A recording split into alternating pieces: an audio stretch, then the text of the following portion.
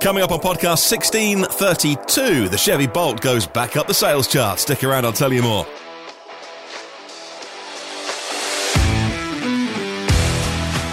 Also on the show today, talking of sales, Model Y could be on track for a big record. GMC Sierra EV in all its ridiculousness gets unveiled.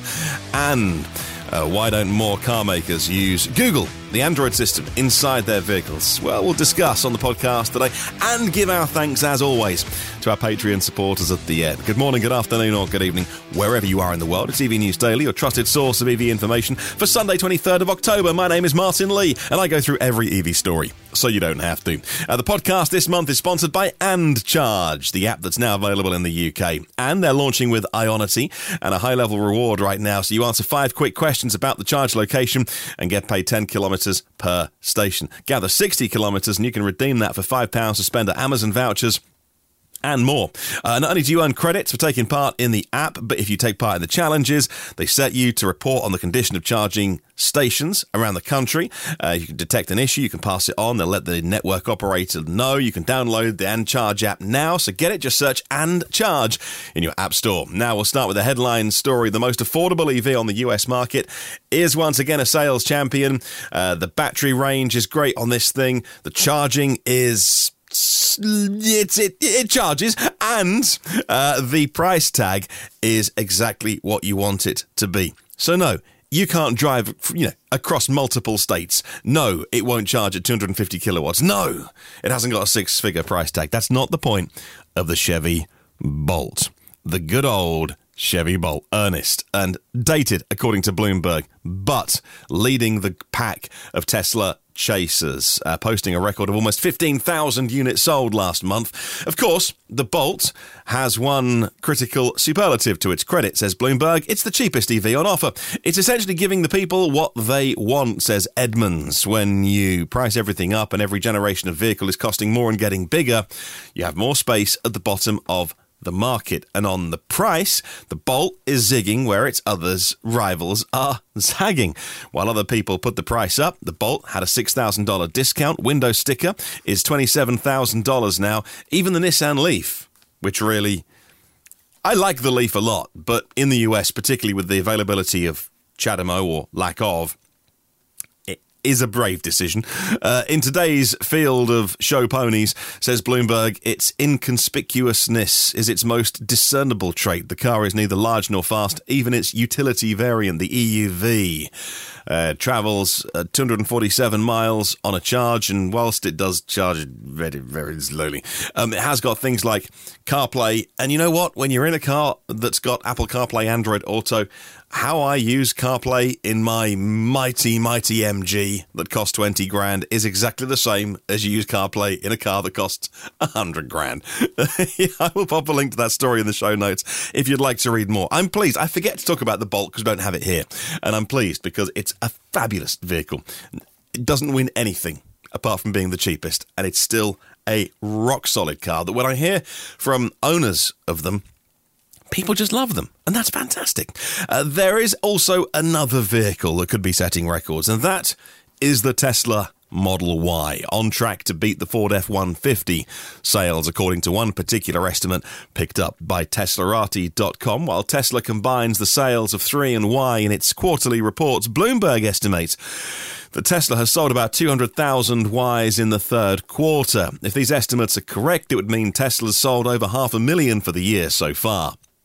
For context, Bloomberg estimated earlier this year that Tesla would sell about 800,000 Model Ys by the end of the year. That makes it one of the best-selling vehicles on the planet. Amidst its rise in the global auto rankings, the Model Y has overtaken some other household names. The Ford F-150, for example, sold 562,000 units last year, and for many years seemed untouchable for an electric vehicle.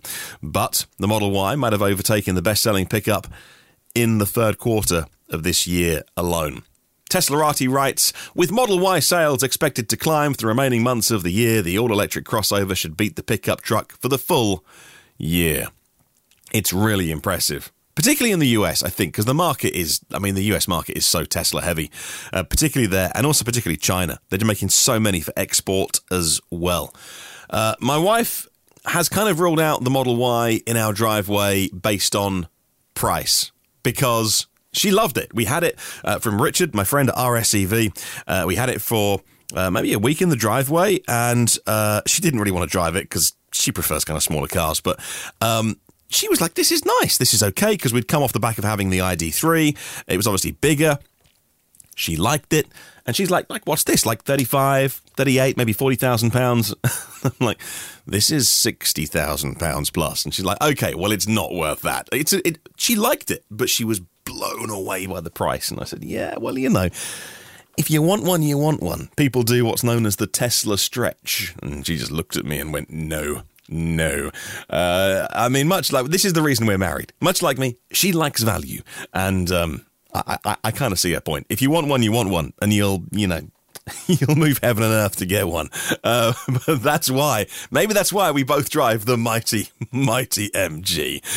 Fantastic news there from the Model Y sales numbers. Now, a new vehicle being unveiled this week is the GMC Sierra EV Denali Edition, and it's already sold out. It's not a vehicle that we get over here. I haven't got the GMC brand.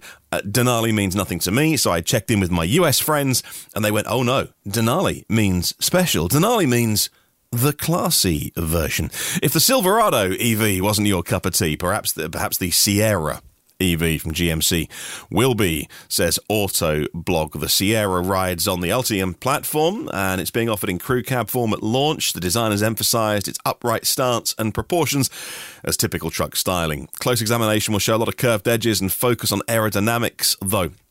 Autoblog says the rear features GMC's Multi-Pro tailgate like the Silverado with the fancy mid-gate. They call it the Multi-Pro mid-gate. There you go. It's the same tech used here as in the Silverado EV. Under the skin, of course, Ultium platform. Under the skin, very much a Silverado. And you can use the tailgate stopper feature with the tailgate down to get like 11 feet of storage in there. Open up the mid-gate with its 60-40 split and more length. All of the powertrain and battery tech is similar to the Silverado. 2 electric motors, all-wheel drive, 754 horsepower in max power mode, 0 to 64.5 seconds. This is a huge vehicle. It's ridiculous for what it'll be used for, which is never going anywhere trucky. It is a really nice vehicle inside. Interior looks, like I say, very classy. It's got the portrait screen. So it's a 16.8-inch portrait screen. And if you look at this and thought, that looks like the Ford F-150, I couldn't disagree with you, by the way. Very similar inside. The Denali edition is already sold out, and that doesn't really mean anything unless they tell us how many they'd put in the order book. So they put 10 for sale and they sold 10, then that's not very good. If they had 100,000 of them, and they've sold all of them, well, that would be spectacular. We don't know, though. But anyway, they say they've sold out of the Edition 1. That largely means nothing. It makes a nice headline, doesn't it? But if you're going to spend 6 figures on a truck, then they've got the truck for you. There will be a $50,000 version of this. And I said this to some of my American friends, trying to be respectful. I said, look, some American interiors aren't always the classiest. They sort of hurt my eyes a little bit compared to sort of my preference, a bit more sort of German. And they said, no, that's what the Denali edition is. It's understated.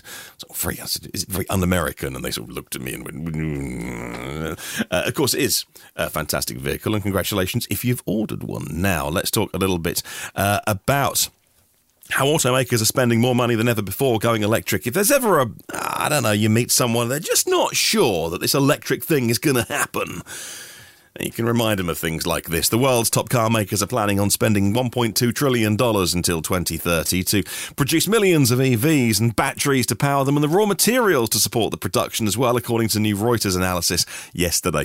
The EV investment figure, which hasn't been previously published, dwarfs the previous estimates by Reuters and is more than twice the most recent calculation. According to Reuters.com, car makers have forecast plans to build 54 million battery electric vehicles by 2030, representing a 50% of the total vehicle production. To support that level of EVs, car makers and their battery partners are planning on installing 5.8 terawatt hours of battery production capacity by 2030, according to Benchmark Mineral Intelligence. There's no doubt this EV thing is happening. And what am I, 1,600 shows into this podcast?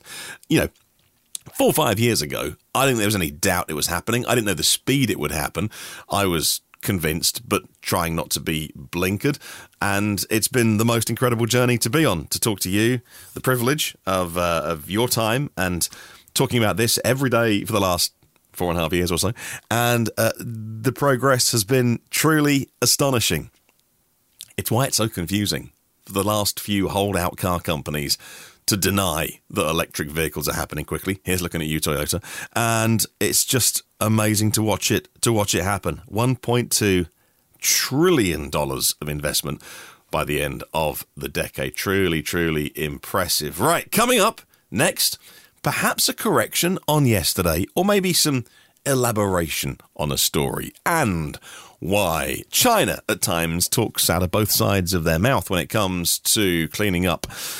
Stick around, those stories are on the way. Okay, so thanks to the listener that forwarded on this story. Yesterday I was talking about how Hyundai have, according to a single German report, pulled out of their landmark project in Switzerland for hydrogen trucking. And I did mention that it was just a single story, translated from German, but it seemed pretty legit, but with a few caution question marks next to it. Well, thank you for sending on this sort of insight from electrive.com. Hyundai did respond to that story and said that they were not going to completely cancel the hydrogen program, stating on LinkedIn, neither Hyundai nor their partners involved in the hydrogen trucking kind of ecosystem in Switzerland intends to stop. Hyundai did admit, though, that the current delivery situation for hydrogen isn't ideal, but it doesn't mean that they're going to stop. The unpredictable disruption in the energy market affects the availability and costs of electricity from sustainable energy sources.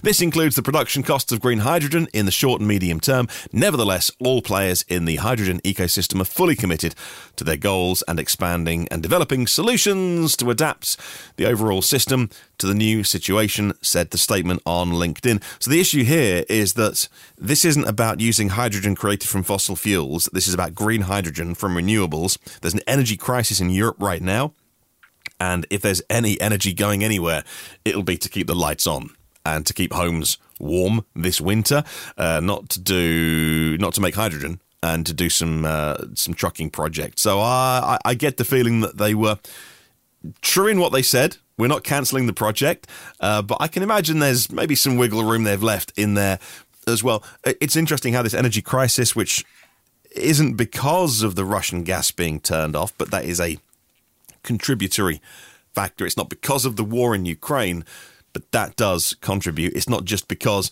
many countries like mine, the UK, over the last few years has been on a kind of an ideological crusade to close down any gas storage, which has now come back to bite us on the bum because now we wish we had some gas stored. And of course, we use gas to make electricity and turbines, and so that is what's causing the price spikes, amongst many other things. There's a lot of interconnects around Europe as well, and it's interesting how the EU, this big melting pot, it's meant to be it is a single market that we're in, just to explain things, and it is.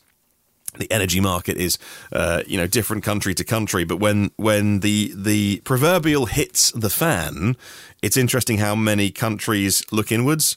And, Germany have provided a multi-billion, that's like 50 billion euro bailout in their country to subsidize energy prices, which other European countries, the smaller ones, I think like Greece, have gone, oh, hang on a minute, like, that's not fair. They've got the money to do it. I'm all right, Jack. So it's a really complicated situation, and all of that means, yes, charging our cars does get a little more expensive, and it changes country to country. Now we'll talk a little bit about China, and China is taking a cautious approach to balancing its carbon neutral commitments, writes, Chinese media, the South China Morning Post. Xi Jinping affirming their net zero commitment, and at the same time touting the value of coal. At the opening of the week-long Chinese Communist Party's National Congress, the 20th National Congress, I've been following it this week, Not closely, not been glued to my screens, but it's interesting to follow this. And the President Xi is addressing the need to push the country's green development. They talk about reducing CO2, but at the same time, accelerating construction of coal plants. So, according to the Chinese media here, where I found this story, which again is very much through the filter of Chinese media, says that mentions of low carbon development were tempered by an emphasis on ensuring a steady energy transition, and including the use of coal to avoid disruption. There have been big power disruptions in China over the last 12 months, factories having to shut down or limiting their hours of operation because of power shortages. So yeah, lots of renewables being added to China's grid, but also a lot of coal as well, and that is really bad news. Now, what's the deal with Google and Android in cars? We talk a lot about Polestar and Volvo using it in theirs. What about others? Stellantis had committed to using it, but have now cooled off by the look of it. Google's takeover of the dashboard was looking inevitable. Volvo, Renault, General Motors, Stellantis all began rolling out development of Android Automotive, but now, certainly Stellantis, which of course have many brands under the umbrella, looks like they're just rowing things back a little bit. The benefits of running Android as an operating system, not just Android Auto in your car, but the actual OS, was you could tap into all of that Google ecosystem, voice control, Google Maps, Google Play Store apps and things like that. Renault, Volvo, Polestar, they've all gone down this route of heading towards Google. But the Chief Technology Officer of Stellantis says, we've decided we're going to not move to Google. What it means is that Stellantis retains control of what the customers see and experience on the dashboard. The danger is you spend all of your money on doing your own software, and then the minute one of your drivers gets in the car, your customers, they just plug their car in and use CarPlay. And it's like, we just spent all of this money. So they say that if we're going to do it, it has to be as good, if not better, than CarPlay and Android Auto. But Stellantis saying, no, we'll do our own software. Hey, it better be good. Because I think the gold standard of anything, not just EVs, the gold standard is Tesla. But then not far behind is Google and Android Auto. So as an Android Automotive as an OS. So they've got to spend some money and they've got to get good people. And if you muck it up, makes a difference. Now, finally, Westboro electric vehicle battery recycling firm Ascend Elements just got $480 million in matching funds grant money to support their new facility in Kentucky. The grants are part of the US DOE's infrastructure law, and they're giving out $2.8 billion through the infrastructure investment plan, and a big chunk of money going to this facility in Kentucky. Construction started in October, and that's going to serve as a place where the company can use their technology to make cathode active material for lithium-ion batteries, about 250,000 EVs worth a year. Right, thank you very much to all of our Patreon supporters, our premium partners, Phil Roberts of Electric Future, Brad Crosby, Porsche of the Village of Cincinnati, Audi of Cincinnati East, Volvo Cars of Cincinnati East, National Car Charging on the US mainland, and Aloha Charge in Hawaii, and Derek Riley's EV Review Ireland YouTube channel. Richard at rsev.co.uk for buying and selling EVs in the UK. Octopus Electric Universe, global public charging made simple with one app and one map. And millbrookcottages.co.uk, 5-star luxury cottages in Devon where you can jump in the hot tub while your EV charges. Thanks to our partners, David and Lisa Allen, thank you so much. Yuka Kukanam from shift2electric.com with the number 2. Rajiv Narayan, Michael Lumley, get your battery reports at recurrentauto.com, and Darren McCleskey from DeNovo Real Estate. And all of our exec producers. Quick mention, as I always do on a Sunday, thank you Adrian Bond, Alan Chedd, Alex Banahini, Alexander Frank, Anders Hove, Andrea Jefferson, Andrew Luoma, Andy Nancaro, and Lillian Cass, Asir Khalid, Bjard Fuchstack, Bill Calhoun, Blaine McKinney, Blunderbuss Jones, Brian O'Leary, Brian Thompson, Bruce Bohannon, and Chad Lane. Charles Hall, Christopher Bath, Colin Hennessy and Cam ZV, Craig Rogers, David Dysart, David Finch, David Partington, David Prescott and DCEV, Ed Corteen, Eddie Regassa, Eric Hansen, Eru Kuni Nyombi, Frederick Ravik, Gene Rubin, George Chotrolo, Heinrich Leisner, Helmut Selker and Ian Waddy Watkins, Ian Griffiths, Ian Sear, Jack Oakley, Jacob Kuhn, James Penfold, James Storr, Jan Yan from eMobilityNorway.com, Jim Morris, John Schroeder, John Vandervoort, John who is Beardy McBeardface at Kent TVs, John Manchak, Juan Gonzalez, Kester Sandback, Kevin Masson, Lawrence D. Allen, Lee Brown, Luke Cully, Marcel Ward, Nathan Gore Brown, Nathan King, Nathaniel Friedman, Neil E. Roberts from Sussex EVs, Ohad Aston, Paul Stevenson, Pete Glass, Pete Gordon, Peter and D. Roberts, Peter Rhino, Phil Mouchet, Philip Forrester, Philip Troutman, and Raymond Rowledge. A Realtor's Choice Photography, Rob from the RS Thinks EV channel on YouTube, Robert Gray, Sakey Payne, Stephen Penn, Steve John, the Plug Seekers EV YouTube channel, Thomas J. T.S., Timothy Phillips, and Tyler Voss. Have a good one. See you tomorrow. And remember, there is no such thing as a self-charging hybrid.